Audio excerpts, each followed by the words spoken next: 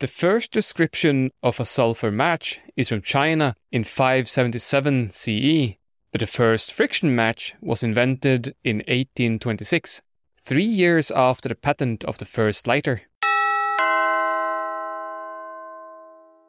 Welcome to Weird Fractions on a Shop. I'm Rasmus. And I'm Red. No, Jan. I'm Dan. I'm Heidi. Hey. Hello. Hello. That was way too smooth. Yeah, this is unusual. This is very unusual. I'm not trying to get complacent, but I kind of like this. But Heidi, welcome. Hello. Yes, happy to have you here. Happy to be Happy here. to be here. Look at us, Dan. We're so simpatico. Yeah. But why are you there together? Well, that sounds like it could have been a horrible announcement to make to the general world. I'm not sure that Janie would have approved of No, that or Ben. announcement. I wouldn't really want to deal with that. At the same time, let's say. Sorry? At the same time, not together, at the same time. Yeah. Yeah.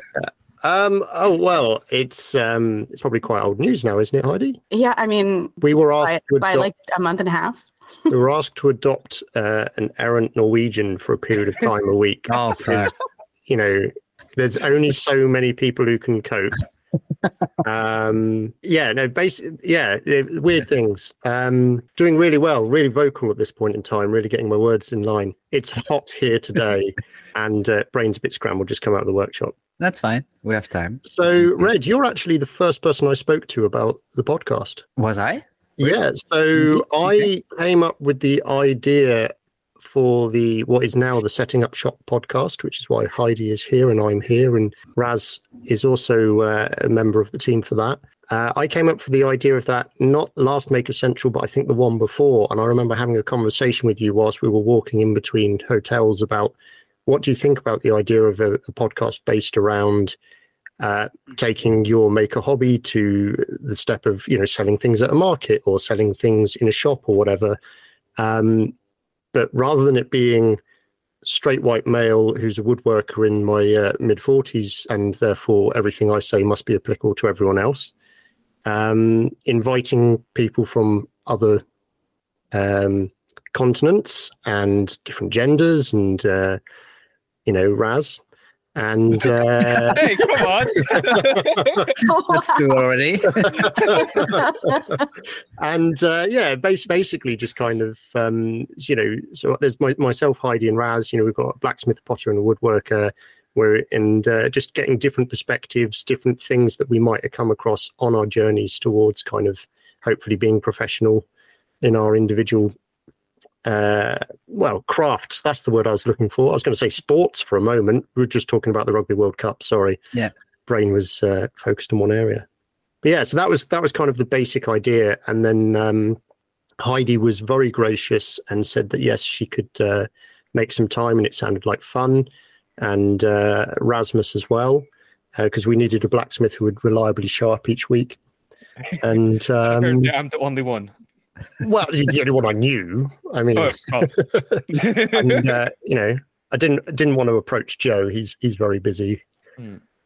But so we kind of we got together and we had a few chats, and then we thought, this kind of makes sense. And no slight on any other maker-based podcast whatsoever, particularly not the one that we're on currently. But it's aimed a lot more at trying to help people get from A to B on that journey, rather than, hey, what have we done this week and all that kind of thing. So it's a lot more structured, but it's still fun. It's still quite laid back, or at least I think so. The other two might completely disagree, and I might have to mute myself at this point while they chime in. No, I do think it's a lot more laid back than sort of a lot of other podcasts I've heard. But at the same time, like, we're trying to keep it professional, but we're also unable to take ourselves too seriously. So I think we are, at least by the last episode maybe recorded now, able to really hit the stride, I feel, of talking like consistently about the subject and getting some good points in while having a laugh.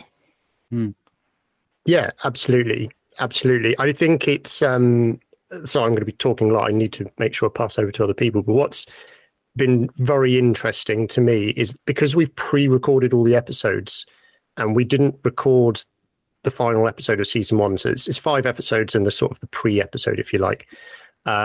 We haven't had any feedback before we finished the season. And now the first episode's come out, and now we're starting to get the feedback from people. So none of the following episodes will kind of address that until the end of the season. So that's a little bit of that doesn't quite fit. But there was a reason why we did it seasonally rather than weekly. But it's been really interesting that the feedback we have had so far has all been really positive.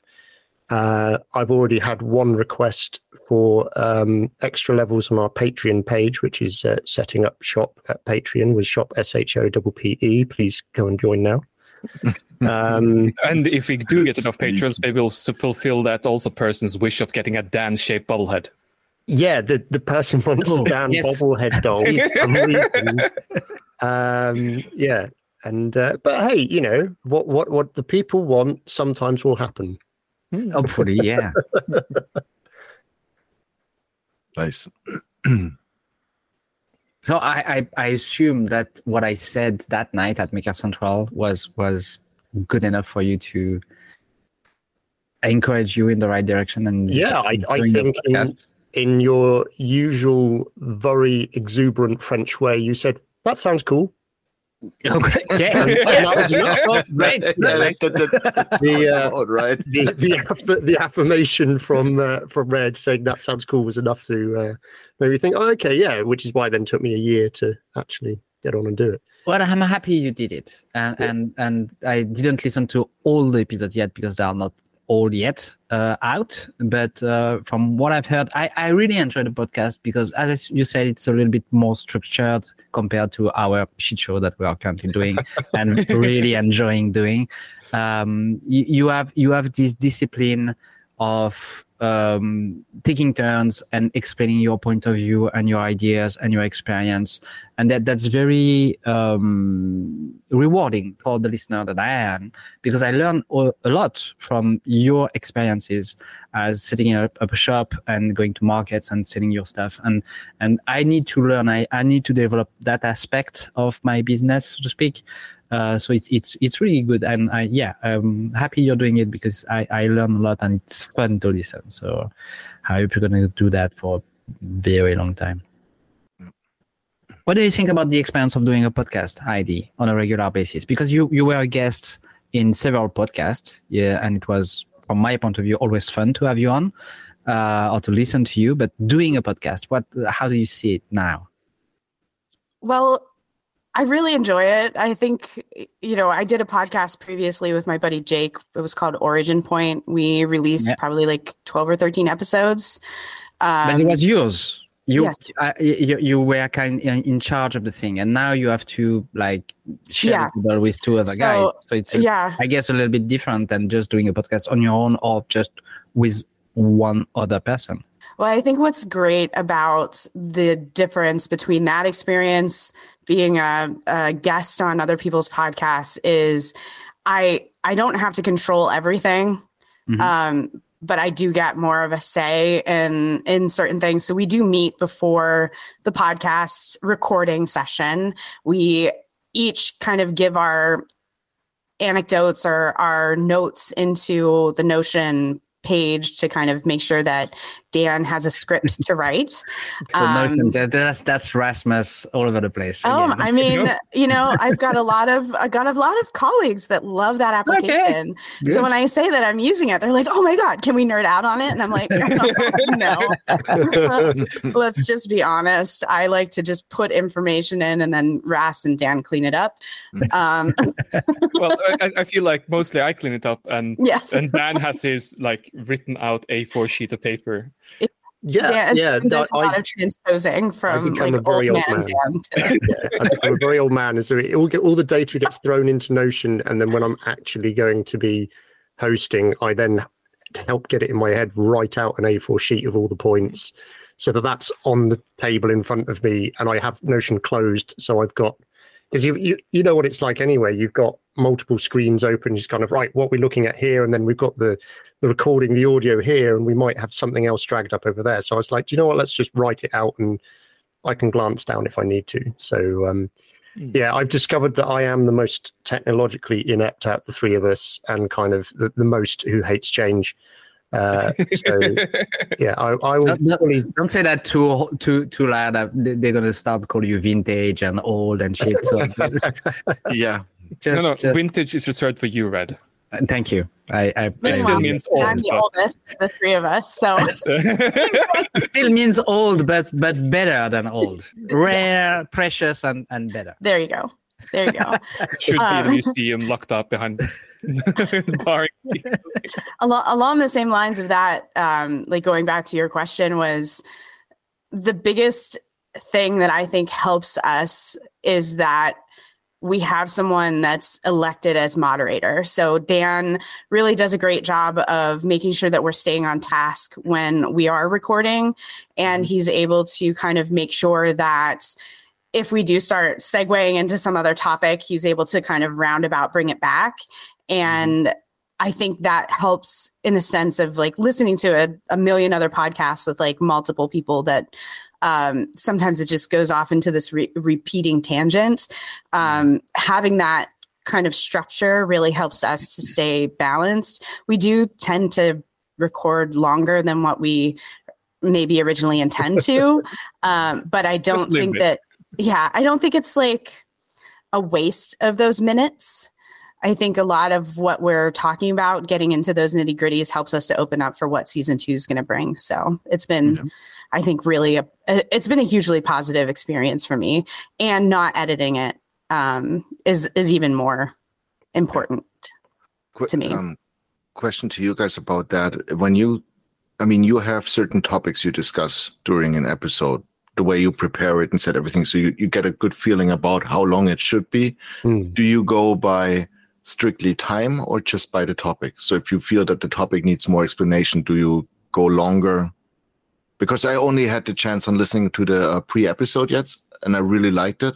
And I've seen that the other one came out, but I'm kind of saving that for the long flight coming up. So,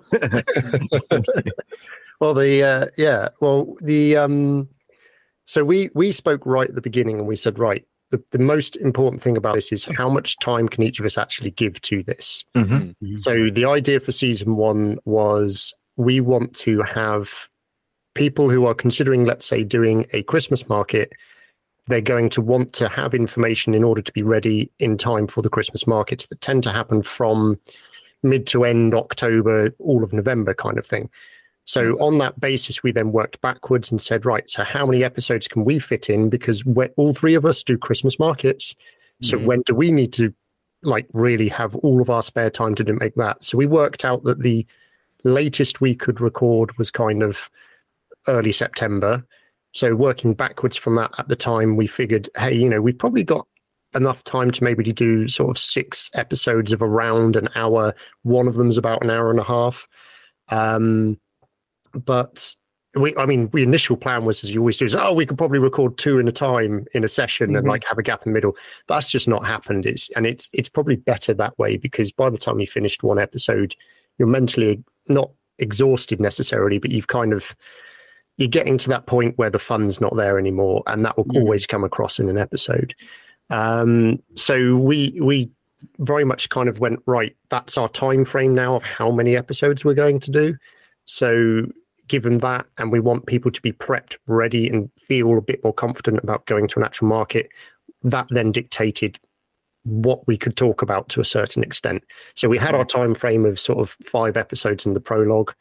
The prologue was only supposed to be about 15, 20 minutes, and I think it ended up being 45, closer to 50. But hey, that was fine. It was a good warm-up experience, certainly for me, as Heidi said, as kind of the moderator.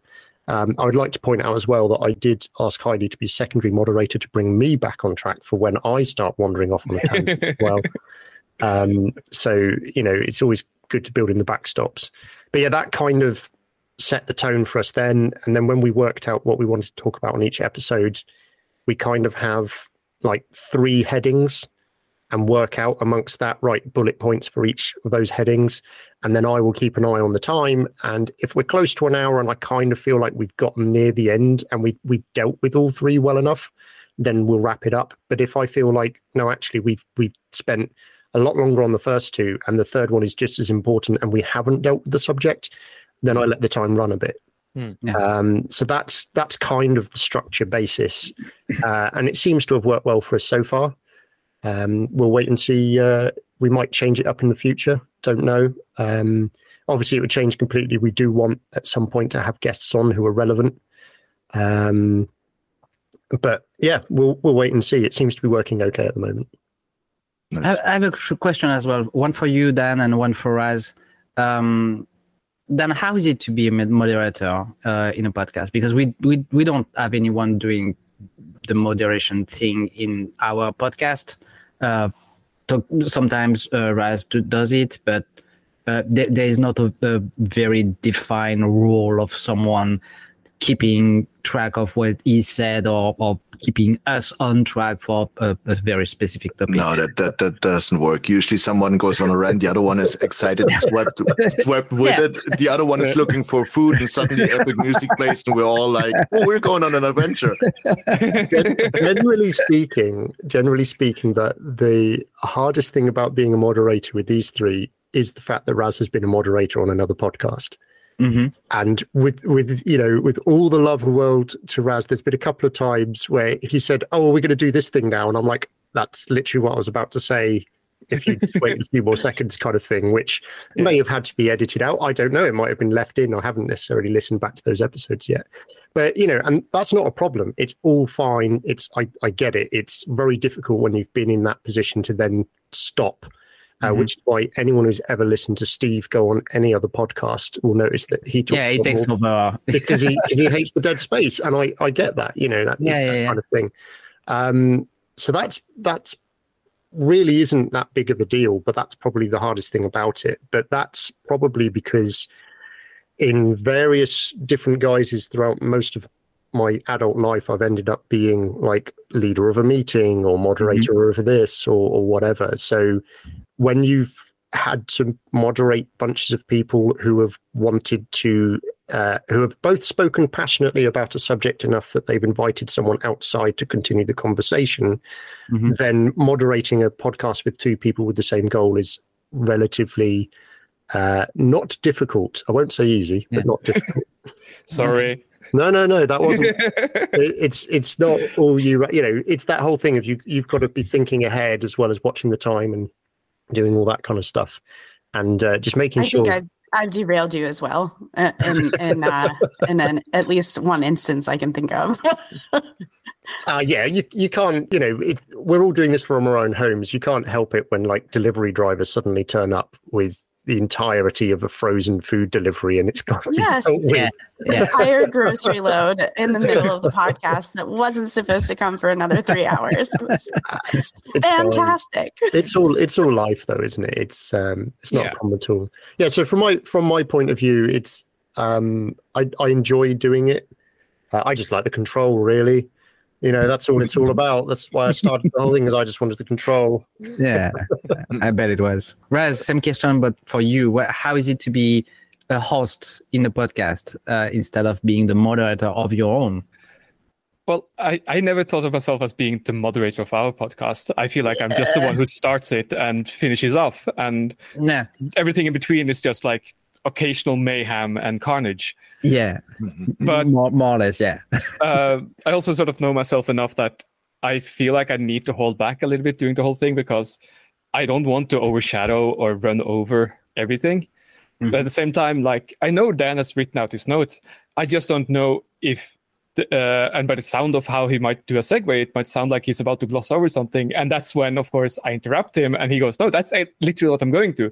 But he was taking the time just to gather his thoughts and meander. And to me, that sounded like, no, wait, did he forget something? Did he lose something? And I just want to confirm. And yeah, that's maybe where I can be problematic.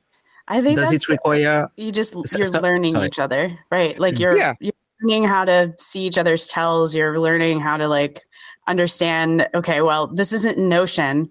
Yeah, exactly. it's in Dan notes that are physical notes. So like trusting the process or trusting Dan, and like one of the things I'll keep on doing, like when we have like a really long fleshed out list of bullet points we need to mention, as a teaser, like things you need to bring when you go to a market that is very stupid to forget about. Like I will turn that into a checkbox list. And as you're mentioning them, I'm ticking them off in Notion. But I don't know if either of you are aware of checking that. So that's just something for me, just so that I can see like, oh, here's all the things we mentioned. Oh, I remembered something else. And I think, also one of the things there is like, Dan mentioned insurance like in a byline early on, but it was never on the list. So I was like, did we mention insurance? Because I filled it into the list, but there wasn't a box to it yet. And I'm just along for the ride. It's like I'm organic with the way I do things rather than being the written stuff out. No, it's sounding very almost clinical and kind of weird at the moment, but no, it's exactly like you said, Heidi. Like you're along for the ride, as it were. But it's definitely very enjoyable at the moment, and I think. I mean, I know I've reached out to both of them a few times and sort of said, this is definitely fun, right? Like everyone is, they're not feeling obliged to like, oh, we've got to last out the season because we kind of had this chat and it felt like we should or anything. Because I think something that's not spoken about a lot by any podcasts, well, none of the ones I've listened to, which is a very small number, so it's probably too sweeping a statement. The cost of podcasting. Like if you're not editing something yourself, if you're not self-publishing, if you like even just using rss.com, like you can upload one episode for free. Great. Everything works. You've linked it all to Spotify and everything else. But then if you want to do anything else, you have to pay a subscription.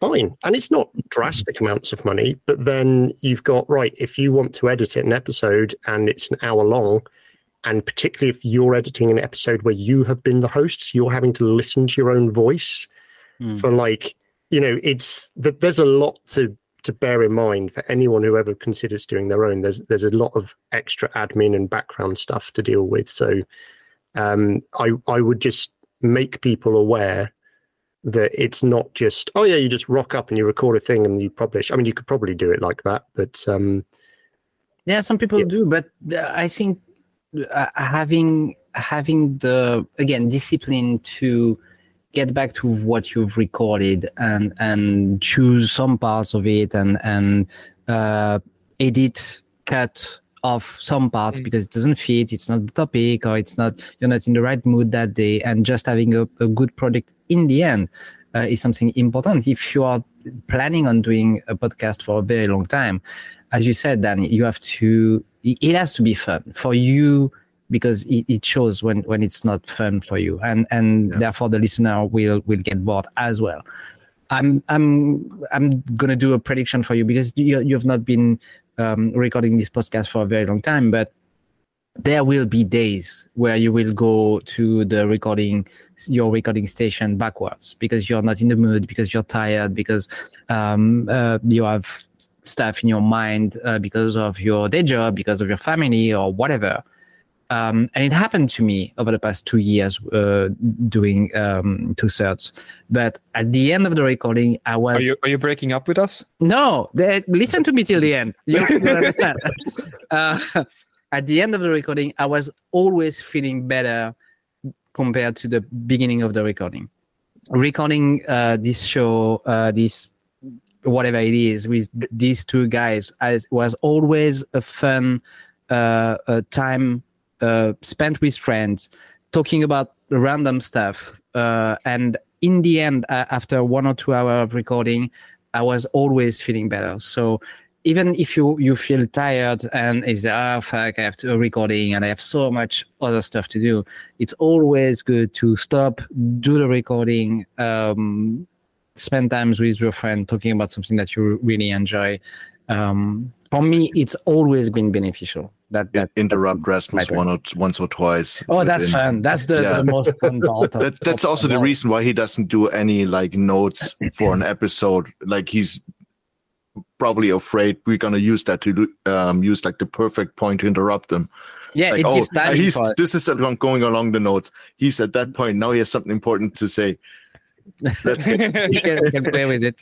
But I think also one of the reasons he doesn't make notes is because he's too busy trying to work out exactly how he can remind you how Hagrid screwed up in Harry Potter. or remembering the next movie that's coming along. Exactly. All of that kind of that stuff. one video game I've been playing, what the next endboss is gonna be. I have no idea what any of you are talking about. I was just trying to think, actually, going off topic, because that's one of the reasons this podcast is enjoyable to listen to. We a lot of jokes are always made about Red being vintage, and we spoke a little bit earlier about age and all that kind of stuff. And this is always going to be generational, but how would you relate that to a computer game? So if we're talking about, if you wanted to be classed as classic vintage, but something respected and loved, what would be the computer game, Red, that you would, for me, it's like Age of Empires 2. Age of Empires 2 was the game of my generation, where everyone enjoyed playing it. And it was definitely not a bad game. That it's always thought of fondly, whether or not you decided to use cheat codes or not. And that's a whole other comparison that we're not going to discuss. But I just thought that was a completely random sort of thing there to derail the conversation that I thought could work quite well. Yeah. It's hard to answer that question, because I started playing video game with the video game console that my dad had when I was really, really, really young, probably 4 or 5. So it was Pong, basically. Yeah, I was trying to give you a way out here, by the way. No. I'm old as fuck. You blew it because you're literally on that first game. I assume I'm vintage. I'm old. So I've played so many video games for so many years that I decided not to make the joke about, you played Pong when it was just rocks. Yeah. And then you just went for Pong yourself. I'm happy here. I'm just saying. You're welcome. No, but I've played them all for so long, and I had all the console and computer to play for years. I always hated Pac-Man. That's not a game for me. But I had played small games, like one was my favorite one was a child was called Rygar. I don't know. It was the barbarian with a shield attached to a chain, and he would kill enemies by throwing the shield at them and putting on the chain to get it back. And it was an arcade game, back in the days. But it's like probably early 80s, or I don't know. So when it comes to computer game, I don't know. I didn't play that much, but SimCity maybe was one. SimCity 1, Commander Keen. I think those were like the things I remember fondly. Lemmings. Yeah. Lemmings was fun. Yeah. Ours was Lemmings was fun. Yours was Doom. Doom's a good one. Yeah. Particularly if you're at college and you managed to get the internet to work in one of the IT suites. Oh. That's funny that you're mentioning that, Dan, because I was with my kid yesterday on the free software that you can download when you have a subscription of Nintendo Pass for the year or whatever. They give away games. So it's old NES game that you can play on the Switch. And I was like kind of nostalgic about some of them, like Tetris and other games. And my kid was like, no, it's ugly. And I understand that. I completely understand it, because he started playing with video game with the Nintendo Switch, and he now he's seen me playing PlayStation 4 and PlayStation 5, and he currently hacked my PS5 to play Horizon Dawn. So yeah, and he's almost finished with the game, which is insane. I didn't have the chance to play it once, and he's already finished it. So now he's playing games with absolutely wonderful graphics. So he just can't understand the nostalgia that we can have with old video games. And same thing for movies. Like my father-in-law is always trying to show him all the Disney's movie or all black and white French movies, comedy, fun things. It's like, nah, it's ugly. I don't want to watch it. And I totally understand it, because the aesthetic has changed so much even in the past 20 years that he can't be bothered to look at something that's ugly, and it's just natural for him. So just a thought though, doesn't he play Minecraft a lot?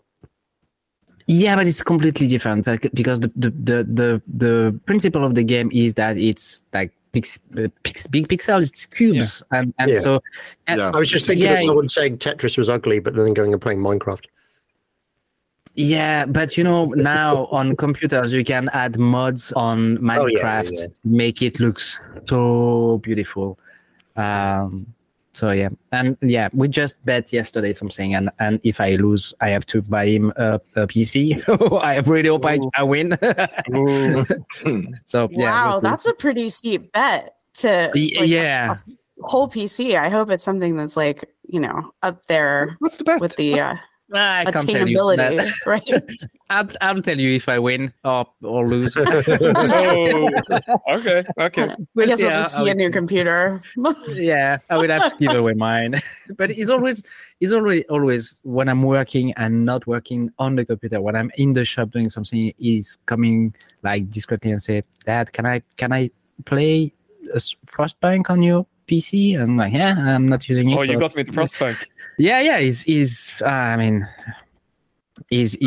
all the games. Try to get him a little bit retro there, like Heroes of Might and Magic, round based. Yeah, I'd never played those games, so I can't push him towards them. Heroes of Might and Magic 3 would be like the game I first started reading. Exactly.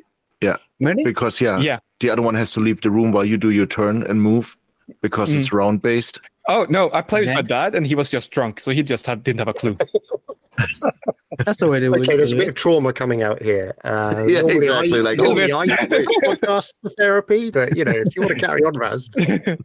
I think I mentioned that before, but anyway, for me it was that, and then later on, like World of Warcraft. I think I played World of Warcraft for over 10 years. World of Warcraft is not a game; that's an addiction. Oh, it very much was. I agree. Never played it. Yeah, but still, that's good.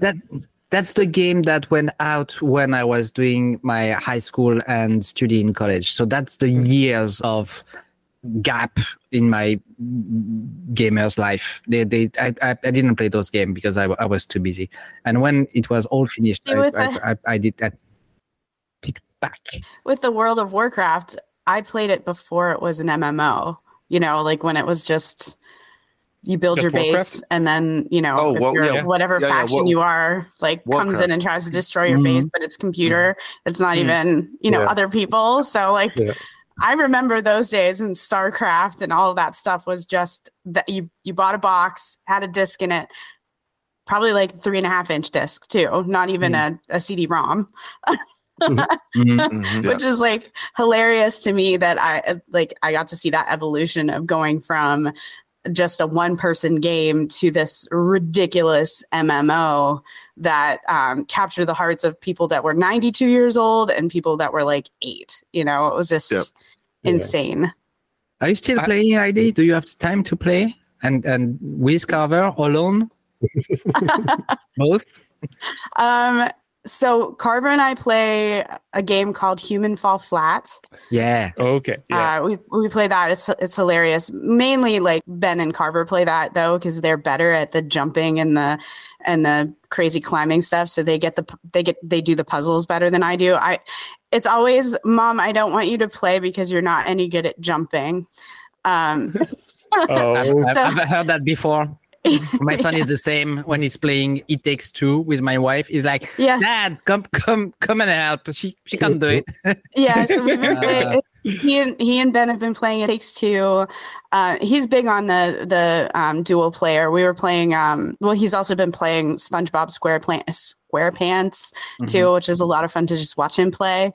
But when I want to veg out and not think about work, not think about the studio, I'm playing right now. Starfield has been capturing finally a good one. Yes. Yes. I've always been a Bethesda girl, Thank you, Heidi, because I was expecting the Jan and Raz to talk me about Starfield when I came back from vacation. It was like, nah, Baldur's Gate 3, it's better. I want to play that. I was like, dude, that's the game that everybody's been waiting for 10 years, and you're not even playing it. So Thank you, Heidi, for you're mentioning it. You're welcome. I'm actually shocked that Ben's not been interested at all in it. I feel like the mechanics are so similar to the other Bethesda games that it's really easy to jump right into it. So I don't know. Is it more like a Skyrim or more like a Fallout?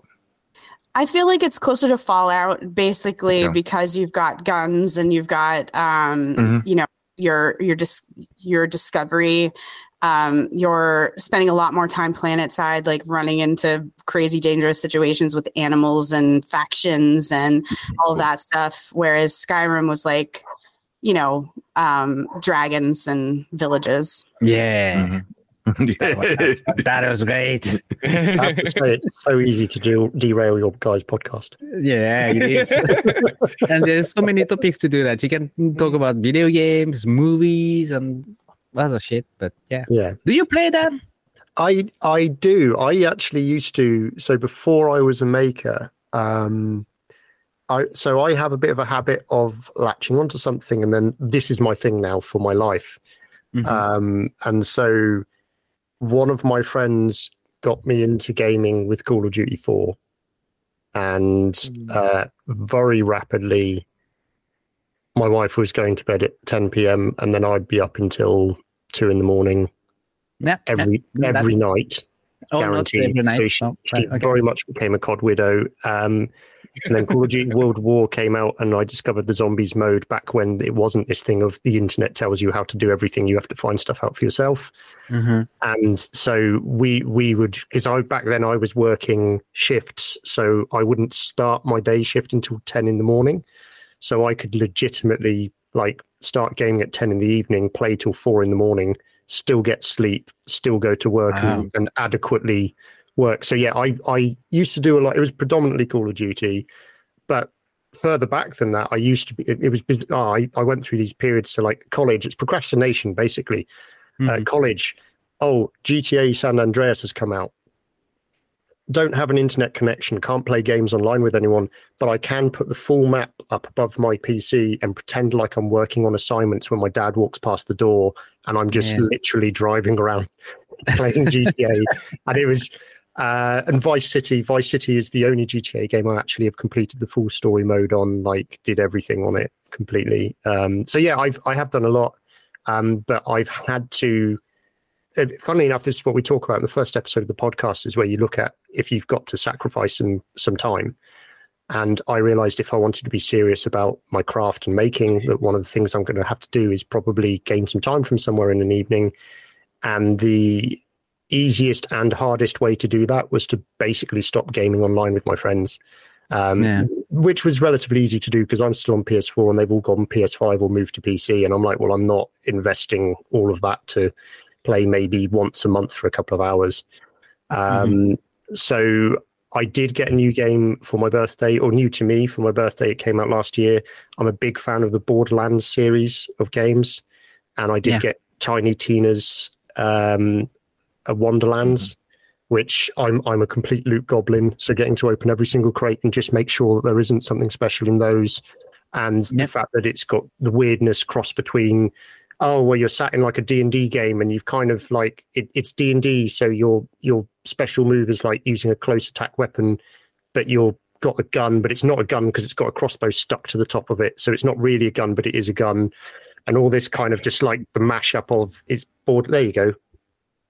Make sure we get the check in there. So I enjoy that kind of stuff, but I'm very much I'm bizarre. I'll either be run and gun or it's got to be really story led. I can't kind of do the bit in the middle. I don't mind world builders, but I always used to get frustrated.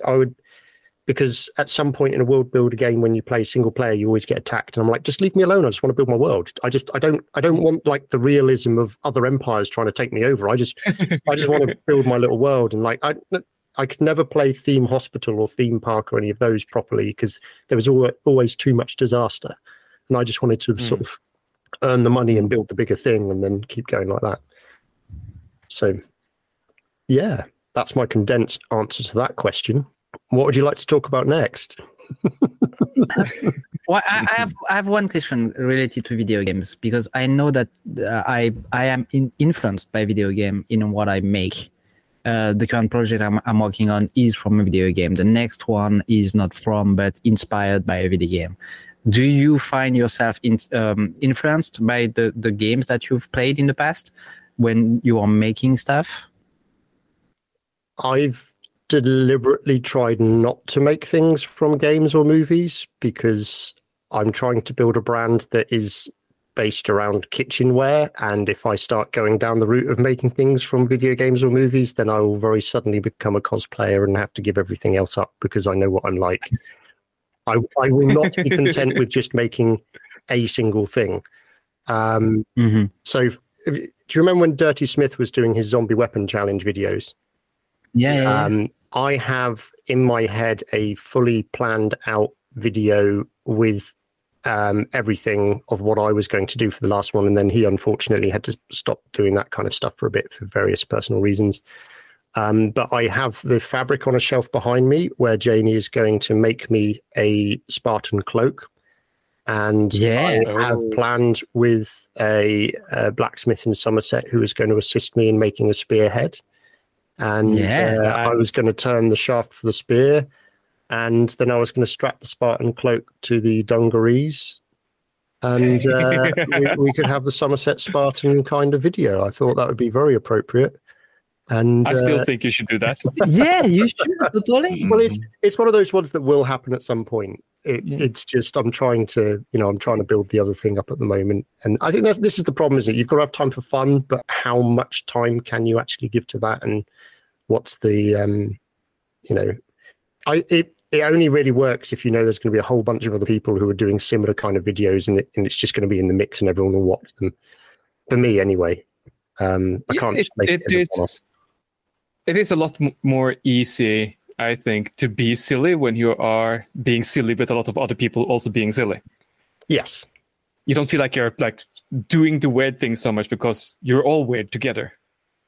Yeah, sure. But you can also just have fun, and you don't necessarily have to make the video, but just on your spare time. And hopefully you all have some spare time.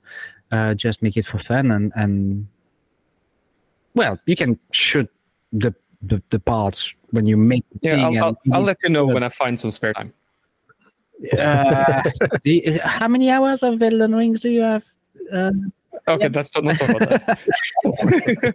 I haven't played Elden Ring in ages now. Yeah, at least 3 weeks. Wow. It's not whilst Baldur's Gate now. Yeah, no, I don't have that yet. No, I actually haven't played Elden Ring since my birthday in March. Oh, I tell you what. So the one thing that me not gaming anymore is a little bit disappointing / frustrating is I would love to play a multiplayer game with a bunch of makers. Yeah, that's something I've never done, and I know some of the guys have occasionally got that together. And again, it's one of those random things where you'd have to refrain from immediately making it a Twitch stream that there's an audience who would watch. Mm-hmm. But I wouldn't mind doing that like as a once a month thing, knowing that, hey, we're all here together. It doesn't matter what the game is, as long as everyone agrees that they're going to enjoy playing that game. It is something I would like to do. I don't have a PC that's got the capacity of doing that. It struggles with having Zoom conversations with 5 people. So, lag and things like that wouldn't be possible. But that is something that I would thoroughly enjoy doing at some point. Yeah. From the nerd perspective, I would love to make a group for Baldur's Gate with like 4 people playing Baldur's Gate together. No. But I think I'd be down. Yeah, that's because that would be like a classical D&D round at that moment. But you don't have to tell the other one if you're going into like dark urges or anything like that, like playing like an evil character. There might be some strange decisions along the way. See, the one that I've started seeing a lot of little videos of on TikTok, and it would say a lot about my algorithm, is the game called Hold Fast, which is probably something else in all of the other languages. And you basically play as, I've only ever seen it from the British side, but you basically play as redcoats and you literally have you sent that. mustards, and you line up, and there is like you get to certain points on the map, and you have to. Your option is one person is the controller for everyone, who's like the general, and it is literally like walking into cannon fire and all of that kind of stuff. So it's that whole kind of English versus French, and you've got like Prussian regiments and cavalry, but you're only controlling one person. Okay. And that for me, I'm like, oh, this could be very fun from a maker perspective, given the different nationalities and also the kind of the leaning towards enjoying historical warfare and weaponry and all of that kind of stuff. I've not played it. I've literally just seen some TikTok videos with people doing fantastic voiceovers on it. And there's like you can get in boats and go and storm ships and all kinds of stuff, but it is all based around 17/1800s kind of era warfare. That does sound interesting. I think also like a building game like Minecraft could be amazing in the maker community when you have an open server where everyone can join and have their little like place where to build up their stuff. There was a gang of us who had a Valheim server going for a little while, which is that sort of Minecraft and Viking mix-up thing. Yeah. And that was lots of fun. Also because we got some good mods in. It's like, now it's fun to play because you have access to a bit ease of convenience. You don't need to carry every single shit over to the forge every single time. It's like, no, the box is close enough. That's magic. It happens. But yeah, I really agree with you, Dan, that there's some games, I think, especially within the maker community, that would be so much fun if you were able to like wrangle all of the cats into one corner and actually have them play together.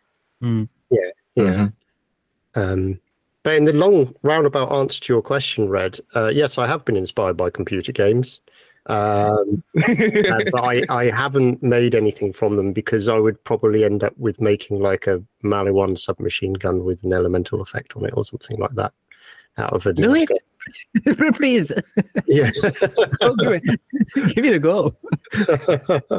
But what about you? Sorry, Dan. What about you, ID? Do you find yourself inspired by video games sometimes? Do you make stuff?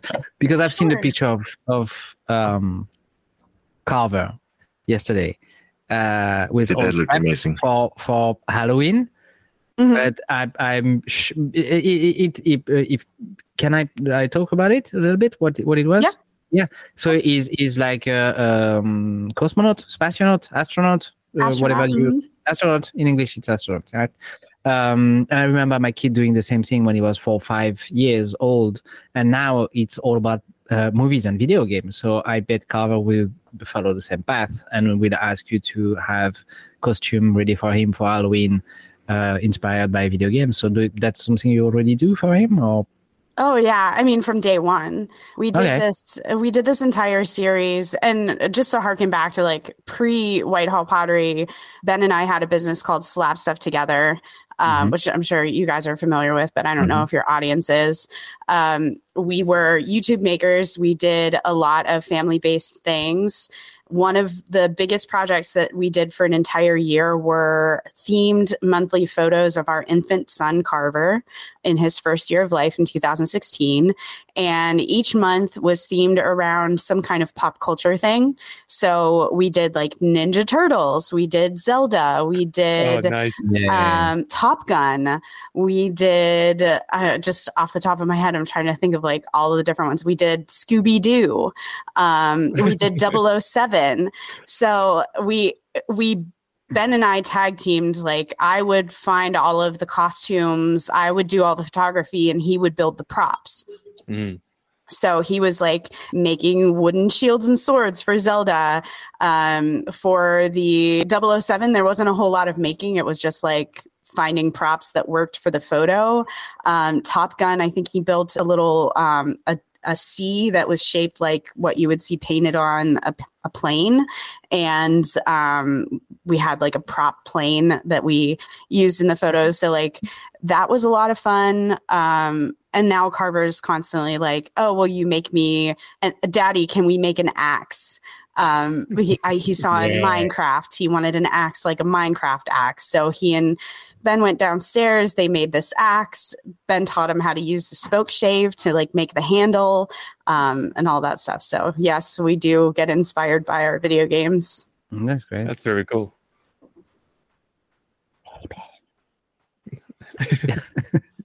Is bringing me food. For the pottery, though, I did an entire series called Nerd Mugs. You guys probably remember those a little bit. I purchased a bunch of fondant molds for like candy making and cake making, right. and I used those to make little medallions that went on the pottery. And funnily enough, there was like Star Wars themed molds, like chocolate molds and different things that I was able to make like little spaceships that went on the front of the mugs. And we called it like the space trash can in our product lineup when it was R2D2. But Nice. it was a lot of fun to like sit there and hand paint whatever the color scheme was that we wanted, because we weren't trying to stay too close to the actual movie, but like, you know, it kind of thematically felt like it was part of that world. And then I follow quite a few makers, potters specifically, that get into more sci-fi and space themed work, where they're not necessarily trying to make something that specifically speaks to that world, but they're trying to think of like, if I were Han Solo in a bar, what would they be drinking out of at that bar? And how do I make that feel like it would be something within that realm of possibility? I've got friends that make like dragon styled steins and those kind of things that kind of look like a dragon egg with a crazy bottom on them. So that's, you know, that's where you can really pull it in without being like too on the nose. Yeah. Cool. Jan, is it something that you do as well? Making and your love for video games? Definitely. There's definitely some inspiration from them. I mean, I made the Zelda hearts out of the wooden cubes for once, and pretty much I used to do LARP, so I would literally run through Skyrim looking for armor sets. Yeah. Just to get some reference of like leather armors that I could then like copy information of. It's always been a huge reference. Yeah. Whereas I know you don't, because what you sell at markets is very specific. You have a line of objects and items that you do. But are you talking to a guy who made a Zelda sword? Yeah, but yeah, and the Keyblade. Yeah, and that's where I was going. I know that you made several swords inspired from video games. Is that something that you really enjoy doing? Would you consider adding that to the list of stuff that you sell? Yeah, but more of the fact that I would just make it because I would like to make it, and because of the challenge of realizing this fantasy thing. And then depending on how attached I am to it or how long I want to keep it in the shop, like, it'll be up for sale, at least eventually. Yeah. But I mean, I also make like the coat rack with silhouette of the Fellowship of the Ring. I also did one for Final Fantasy VII. And I really like doing a bit of that as well. But that doesn't feel like making to the same extent as forging out a sword. Yeah. Simply because, like, I'm just finding a reference images and then I'm just drawing a vector file and sending off to the laser. And then I get it and I forge 5 hooks and I rivet that on. And it's like, this is a thing I made now. But it's like, not traditionally forged though, not like full blacksmith. Yeah, but in your defense, forging the silhouette of Gandalf could be really pain in the butt to do in a day. So it would be a pain in his butt. That too, as well. But yeah. Lasering the stuff is probably the smart choice. Yeah, the easy way to go. One thing I want to do more of though is make more things that is closer related to archaeological Viking finds in Norway, but also things that we have wood carvings of in the old stave churches. Something a friend of mine did ages ago is that he drew up a couple of bookmarks for me based upon the portal to the Urnes church, which is the oldest church in Norway still standing. It's 900,000 years old or something. Okay. It's proper old. Still a lot of original timber and everything. And so he designed a couple of bookmarks for me in that style that I have been selling at market since. Okay. But I would like to expand upon that and have because we have some circular wood carvings. We're talking 0.5 meter, 60 centimeter diameter or something, like big wood carvings telling the story of legends. And so what you want to do is souvenirs. Kinda, but I mean, this is one of the things where I would like this to be a thing that exists outside of the churches. Yeah. Mm-hmm. And it's not full out blacksmithing related. It's just my medium is metal. So I will take this thing and I'll translate it into metal. Mm-hmm. And again, it wouldn't be forging. It will just be making a vector file and getting it done by someone professionally. But that is a thing I would like to do more of, just because, especially when it comes to the story of Sigurd Dragonslayer, that's a story that I feel is very, really cool, but we don't have all of the wood carvings from that story anymore. I think there's only 4 of them left, and there used to be 12 or something. Oh, okay. Dan? Yes? You can maybe do something about it? Well, I can't give them back because I didn't steal them from the Vikings, as much as, that could be called reciprocal. Surprisingly enough, the British didn't steal all that much from Norway, but I guess we it's did. Cold, Raz. We knew there was nothing there. Yeah. Axes in the faces, probably. Yes. Well, I think it's more along the lines of when you've got an entire nation deciding to leave the country behind to find somewhere better seasonally. We know that it's not worth going over there. Yeah. What do you mean? We'll come back. We go off to see how hot and miserable the rest of the world is, and then we just let's go back to the cuddleless polar bears. No, I mean I can. Red, Go on, Heidi. Red, I wanted to ask you, so your whole thing really recently has just been surrounded building things that you're finding in Zelda and those kind of things, kind of inspired by your son asking you for things. But have any of those projects really stood out to you where you're I never thought that I would ever be able to make this, but here I am holding it in my hands, and it's turned out better than I could have predicted? Well, the quiver that I'm currently working on, it's on pause now because of vacation and the people coming starting tomorrow for at least a week or 4 days to change the windows. So it's kind of on hold for the moment, but I'm making the quiver from Zelda Tears of the Kingdom for my son. And the one that I did previously was from Assassin's Creed, and I had exactly that in mind when I was holding it at the end. I was like, that's something that a guy designed for a video game without really thinking of this thing existing in the real world. So I was... And also, he probably was not an archer himself. Yeah, also that.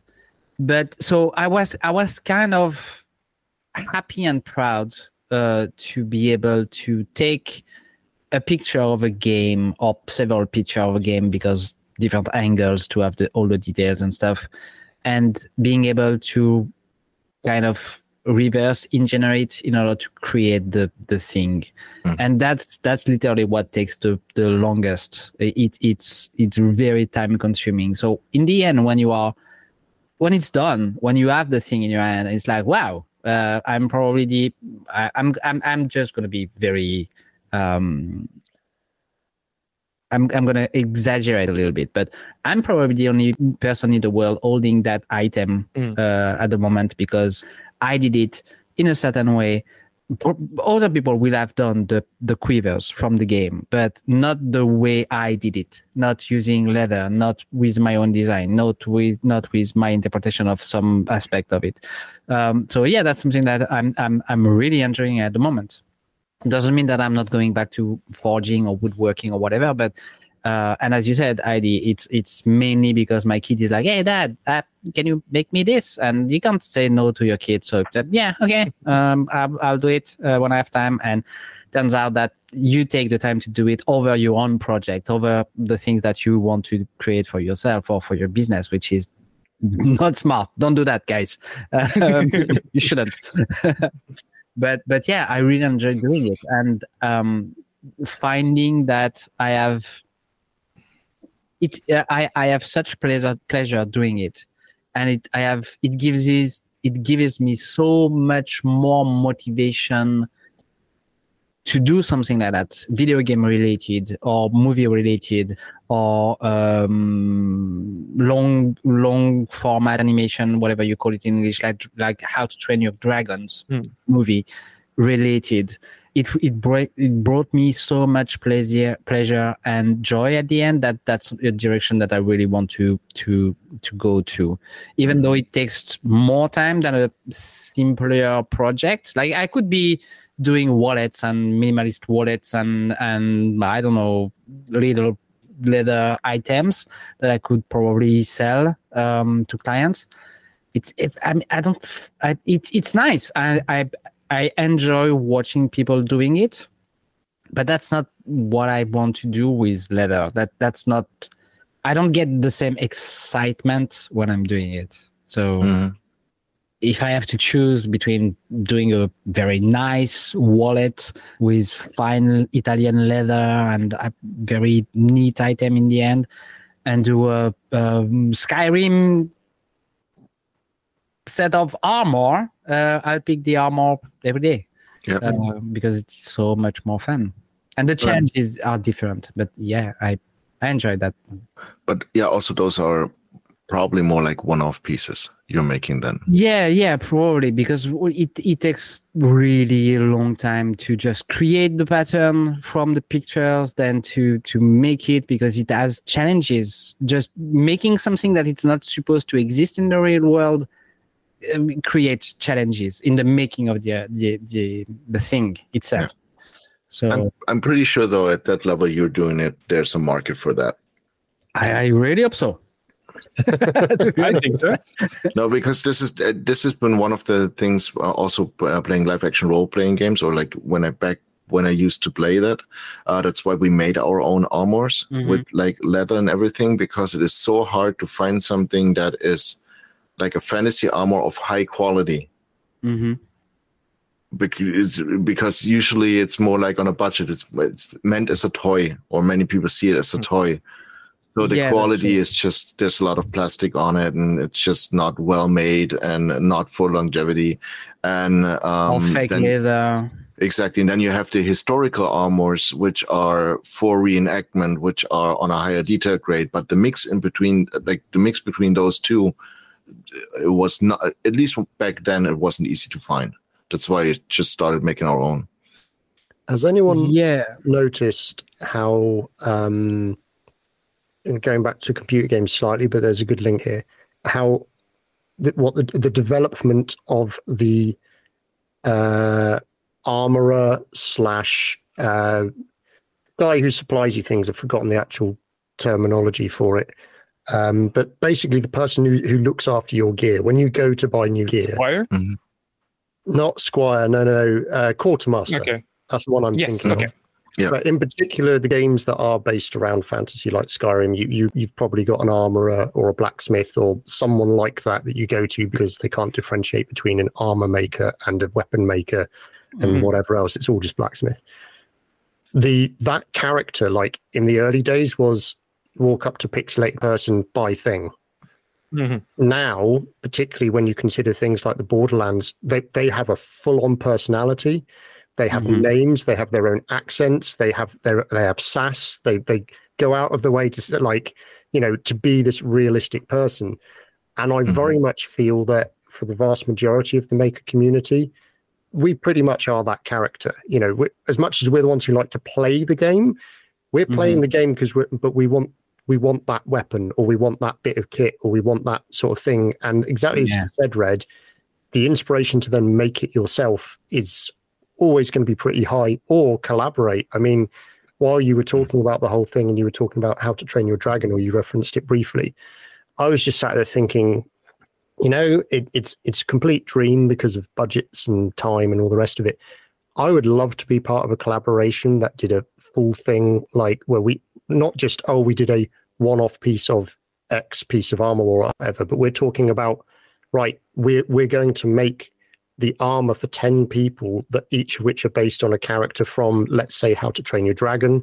We're going to build a fully animatronic life-size scale Toothless. It's going to fire something that looks like plasma, and then we're going to go to a maker fair. Yes. That. When do we start? When do we start? Yes, please. I had this. It was not my idea, but I tried to convert people for the last Maker Central. Yeah, the one where I didn't go because reasons. To just cosplay or create costumes. And to gather that, because just it's fun and not my idea, because Al did it 2 years ago and it was a great success. Full Metal Al. Yeah, Full Metal Al, and the kids were just super happy to be during the weekend at a thing that was probably kind of boring for them because it was probably for the dad or for the mom that they got brought there, but they were seeing a character that they knew from a manga, from an anime, and they were so just happy to see it. So yeah, it could be a good idea to just do exactly what you said, Dan. Create a full of costumes, but the real deal, not cosplays, like the real scenes with armor and fabric. That's the thing. That's the difference, isn't it? That's the thing that sets us apart, is that it's not foam that looks real. Yeah, it's we actually want it to be able to like potentially stop a thrust from a sword. That kind of thing. I mean, the other one would be like a 8-foot high scale model of Howl's Moving Castle. Oh, yay! Yeah, you know what I mean. Like instantly, how many of us are like, I would want to be part of that. Yes, you have to get people who knew how to do the actual mechanics because you need to be able to move. Yeah, I'm already thinking is this a bike inside with like one person just like pedaling in there? I'm thinking of like Lucas with his little remote control trike with the damn, I've forgotten the name of the Fraggle Rock on it. Yeah, Fraggle on it. Fraggle? Yeah, so he made a remote control trike with a Fraggle on it, and things like that, being able to have that motion things. But this is a massive rabbit hole that we can go down. But this is the beauty of now becoming vintage and getting towards that age, is being a bit more in control of your own lives and going like, oh no, I can book 2 weeks leave off my day job. Oh, what are you going to do? I'm going to go build a working animatronic dragon, or something completely random like that. And something with flames. Yeah, well, let's be honest. The only thing that's really stopping us from doing this is cost of materials. Yeah.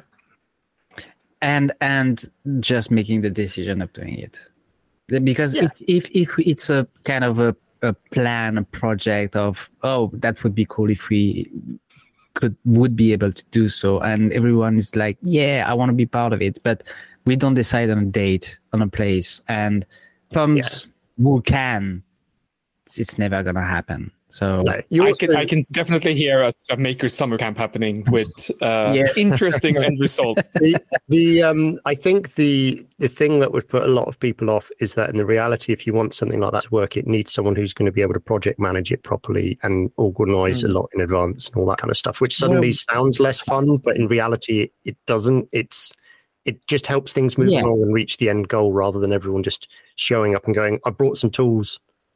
So we basically have to see when Jamie has time. and Duncan. Every boat needs a captain. So you have to have someone in charge to just organize the stuff and keep the project moving forward. If you don't, it's just going to be a bunch of friends sitting under a porch and chatting about stuff and drinking. So yeah. No, I'm playing with fire and hammers and all the power tools. I can see nothing going wrong with this plan. No, but the things will never get built. Or too slowly. Well, details. No, because if you just say, we're going to build that, and there is no plan, schedule, or deadline, we will slow ourselves to not finish the thing, to be able to go back, finish the thing the year after that. And I can see that happening. Goes on for decades. I mean, at the same time, though, with the kind of minds and crazy habits all of us have, like we'll find something else to do. We found a new other crazy projects to get into. Yeah, but you need to finish the first one, Raz. This is what we're all really bad at. Don't take this personal, please. I wasn't. I was referring to everyone here and outside. But I have to confess, like, the more you're talking about this, is like, it would be so much fun to be able to set aside a month or two and just focusing on making swords from the Lord of the Rings. Yeah. Mm-hmm. This is part of the thing with, if I could ever get to a stage where I was professionally making my own thing, I'm well aware that I'm not under any illusion that being self-employed is somehow magically easier and you just get to have holiday whenever you like. We all know that that's not actually true, unless you look at Raz. It's more to the contrary. But if you could then say, right, X amount of time per year, like a 3-week block at the same time every year is your like playtime. That's where you're not in your workshop doing your workshop thing you have to do, but you can either, whether or not that's with a bunch of other people or on your own, you get to set that aside to do something crazy. Like I would love, if I was going to do cosplay route, I would love to have a proper cosplay costume of one of the stone androids from Laputa, Castle in the Sky. Yeah. Okay. That would be awesome.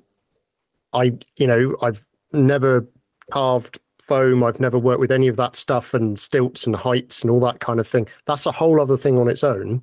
That would be cool to do. Nothing to do with what I currently do whatsoever. Yeah, sure. But if you can, it's that whole element of sometimes you can get lost in what you're doing day to day and it's improving your skill set, but you've got to remember to play. You've got to remember to have fun. Just because we've got bigger doesn't mean that we're not children anymore. And as anyone who's ever got married to a man can attest to, that's true. We've talked about video game for at least 30 minutes, so we're still But that's the good part of being an adult, because you can do that. You can take time off to play video games, to create costume, to go create something. You only have to allow yourself. That's exactly what I was going to say, Jan. It's giving yourself permission and not feeling guilty the whole time you're doing it. Yeah. That's kind of what ruined it for me for the last year, and this is why I'm kind of concentrating on at the end of the year around Christmas time, because I'm going to be here around Christmas, just like over the holidays, allow myself like maybe 2 to 3 days of just doing nothing but playing video games. Good. Sounds like a good plan. Almost something to focus on. There you go. There he goes. Well done. Who goes first? Dan? I can go first if you like. I'm going to need Raz's help with the pronunciation, though. Oh, dear. No, you run too fast. Oh, no, sorry. Wrong joke. No, it's the... you don't even have kids, Jan. I don't know how you get away with your dad jokes. It's the band that I shared to you earlier in the week, Rasmus. Oh, so right. I'm going to murder the pronunciation. I'm calling it Heilung. It's Heilung. Heilung. Okay. Heilung. Yeah. Well, I had a stab in the dark, and we had a discussion about this. I will pre-warn people, this is not like a rock band or a thrash metal band or anything like that. Just listen with an open mind. This is really good motivational background noise if you're in a workshop. Let's put it this way. There are band members who are Danish, Norwegian, German, and various other things, and they lean heavily into if the Roman soldiers were invading north of the Rhine and they came across a random tribe of warrior people, what would they hear them chanting that would freak them out and make them go back over the Rhine again? Yep. If you imagine that, and imagine we're not talking guitars or anything. This is all like heavy on like bass and groups of people stamping feet and kind of chanting and a lot of vocalization and all that kind of thing. Sounds great. Not the normal stuff I listen to. Found it again, random TikTok video of these guys on stage, and they were all in full costume, including 10 of them stood at the back, painted head to toe with spears that they would stamp in time to the music. And I was like, that looks like fun. What are they all about? So yeah, and another reason to get back on TikTok. Oh God! I opened the app the other day, and it was just like, new follower, you got invited to something, and then videos were already popping up. And it's like, this is all too much. You just closed it off. Anyway, yeah, that's what I focused on this week. I thought I found it quite a couple of times. Janie wandered in, going, "What on earth are you listening to?" I said, "Yeah, it's great, isn't it?" 'Cause it's just background noise, and there's nothing you can like sing along to or anything. But it's I find it quite interesting and inspirational. I have to give that a listen. Yeah, me too. You should. Heidi? There is a ceramic artist named Roberto Lugo. I stumbled into his work recently. Mm-hmm. I was looking at, so I had a comment on my work recently that said that I was basic. And we can get into that at some other time. It's still fresh. So I was looking at ways that I could use a lot of the techniques that I've been learning how to use in surface decoration for my pottery to kind of bring it to the next level. Because, on one part, I was like, my work's great. I don't need to do anything with it. It sells, like my customer base really likes it. But then on the other hand, there's that like part of me that like, you always want to be growing as an artist and a maker. And his work is, I think he was a graffiti artist to start out with, and then he fell in love with ceramics, and then started to apply a lot of his collage work and that idea of graffiti to his work. So he does a lot of pop culture kind of elements to his surface decoration. He does. They're like traditional, almost like European and Japanese shaped vessels with lidded vessels. And then they have so much collage work on it that at first glance, you're like, oh, this is just a classical piece of pottery.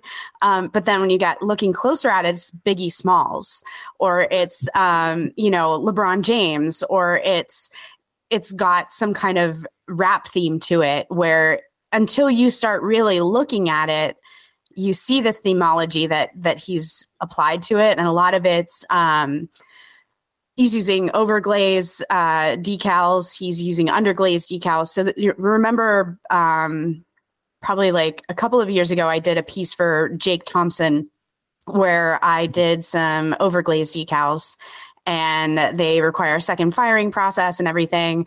I did some underglaze on it too, to like put his logo on. So this guy, Roberto, has just taken it to a whole other level of looking at the master's work, looking at historical work, making his pieces look like there's something from like, a totally different generation, a totally different era in ceramics, and then bringing it back around to like modern times and speaking to the modern idea of style and what's important in his culture. And it's just it was one of those things that like, okay, I can be expanding what I'm doing to a more fine art level and be less basic, but like also looking at someone that's mastered it, like this Roberto Lugo. He's a phenomenal artist. He's getting the credit that he deserves for his work that I think probably like 20 years ago, people would be like, oh, this is garbage. Like it doesn't, it's not Picasso. It's not, it's whatever. It's using too much pop culture into their work or whatever. But he just has these immaculate pieces that I think everybody can enjoy, even if you're not into functional ceramics. It seems kind of weird, but they're beautiful works, and his methodology and his approach is really great. So it was one thing that I was focused on this week, is trying to be less basic. Nice. That's pretty cool work that he's doing. Yeah, I was scrolling through and the amphoras he's making, and Yeah. it's, at a glance, they look like they are stolen out of antiquity. And then you start looking, I was like, no, he's painted on an entire like modern neighborhood scene on them instead. It's the Tupac and Dr. Martin Luther King teapot that I particularly was drawn to and think is pretty interesting. Absolutely. Yeah. I can't wait to take a look at it later, but whenever I try to switch between tabs, you're gonna see it in the recording, so I can't do it.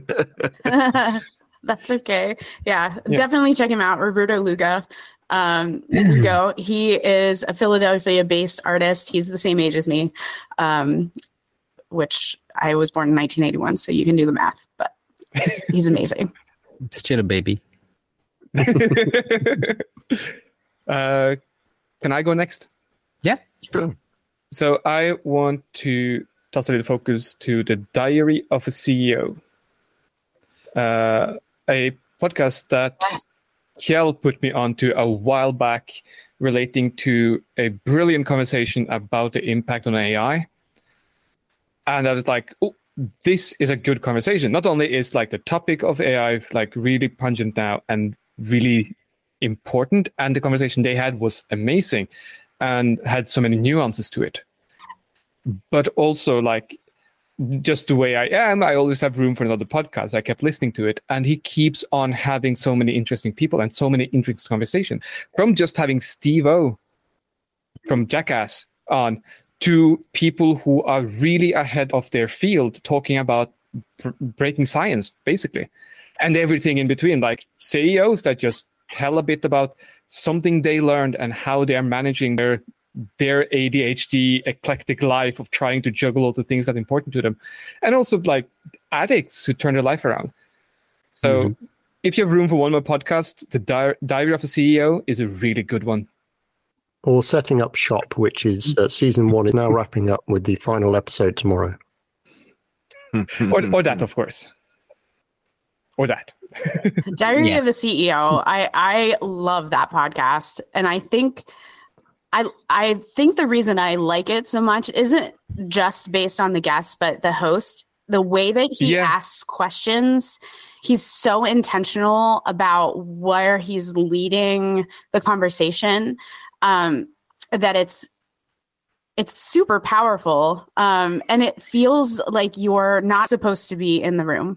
Like, it feels like they're having an intensely personal conversation that you're privy to, but you're really not supposed to be, because it gets so intensely personal with some of the struggles that these people share about their lives. What's the girl from Game of Thrones? The Arya. Yes. I don't know her name at the moment. Well, she did an interview with him that just exposed so much that I don't think people realized, being a child actor, she went through, and why she was so good in her role. Maisie Williams. Yes, it was. That was my introduction to that podcast. So freaking good. So freaking good. Good call out, Ras. Yeah, I like the best, like it's not a gimmick, but the best thing I think he's able to do when he's doing the interview is that he will let the silence hang for seconds. It'll really let you feel the impact of what the other person said, and to be able to give the person room to breathe and collect themselves, or to follow up if they feel like it. Sometimes he let the silence sit there for 5 seconds, and that is long when you're doing an interview. And then the other person just starts speaking again. And they come with a bit more information. They give more of themselves with that. And I think that's just, for some reason, he's just managed to be incredibly good at interviewing. And Stephen Bartlett, the guy behind the Diary of a CEO, him himself is a really fascinating character. But yeah, podcast. I like podcasts. Cool. Jan? Yeah. Sorry. I got two small ones. One is Supergiant Games, because we were talking about Hades earlier. Yes. And I did not know that Hades 2 is either already out or coming out. It's coming. Yeah. So excited I for that. don't have time for that to be out at the moment. Yeah. I know Supergiant Games not by Hades though, but by the game Bastion, which is really amazing, and I can recommend it to everyone. And this is also a game that I hate playing on mobile, but this game actually works really well on like an iPad. Yeah. This is how I found out about them, and I think the soundtrack is phenomenal that goes with it. I have been listening. I played Bastion when it came out, and I kept listening to the soundtrack for ages. Transistor is also a really good game from the same studio. Okay. I have not played Transistor, but I started with Bastion, and Hades is just good fun. It's like as a roguelite. Then the other one is Boily Hobby Time, and I think I focused that one before, and that's a guy that makes dioramas. Yes. And he just came out about an hour ago. Well, by the time you see that, it's been out for a while, but it's Snoopy versus the Red Baron. What? Well, you knew Snoopy the dog, how he usually like puts on his flight glasses and then flies away in his doghouse. Yeah, he's having a dog fight with the Red Baron. Oh, cool. And he made a diorama out of it. Nice. All right. I guess that's the thing. So now. that what makes stuff that comes to your mind, I think that's hilarious and also really entertaining to watch. So those are my focuses.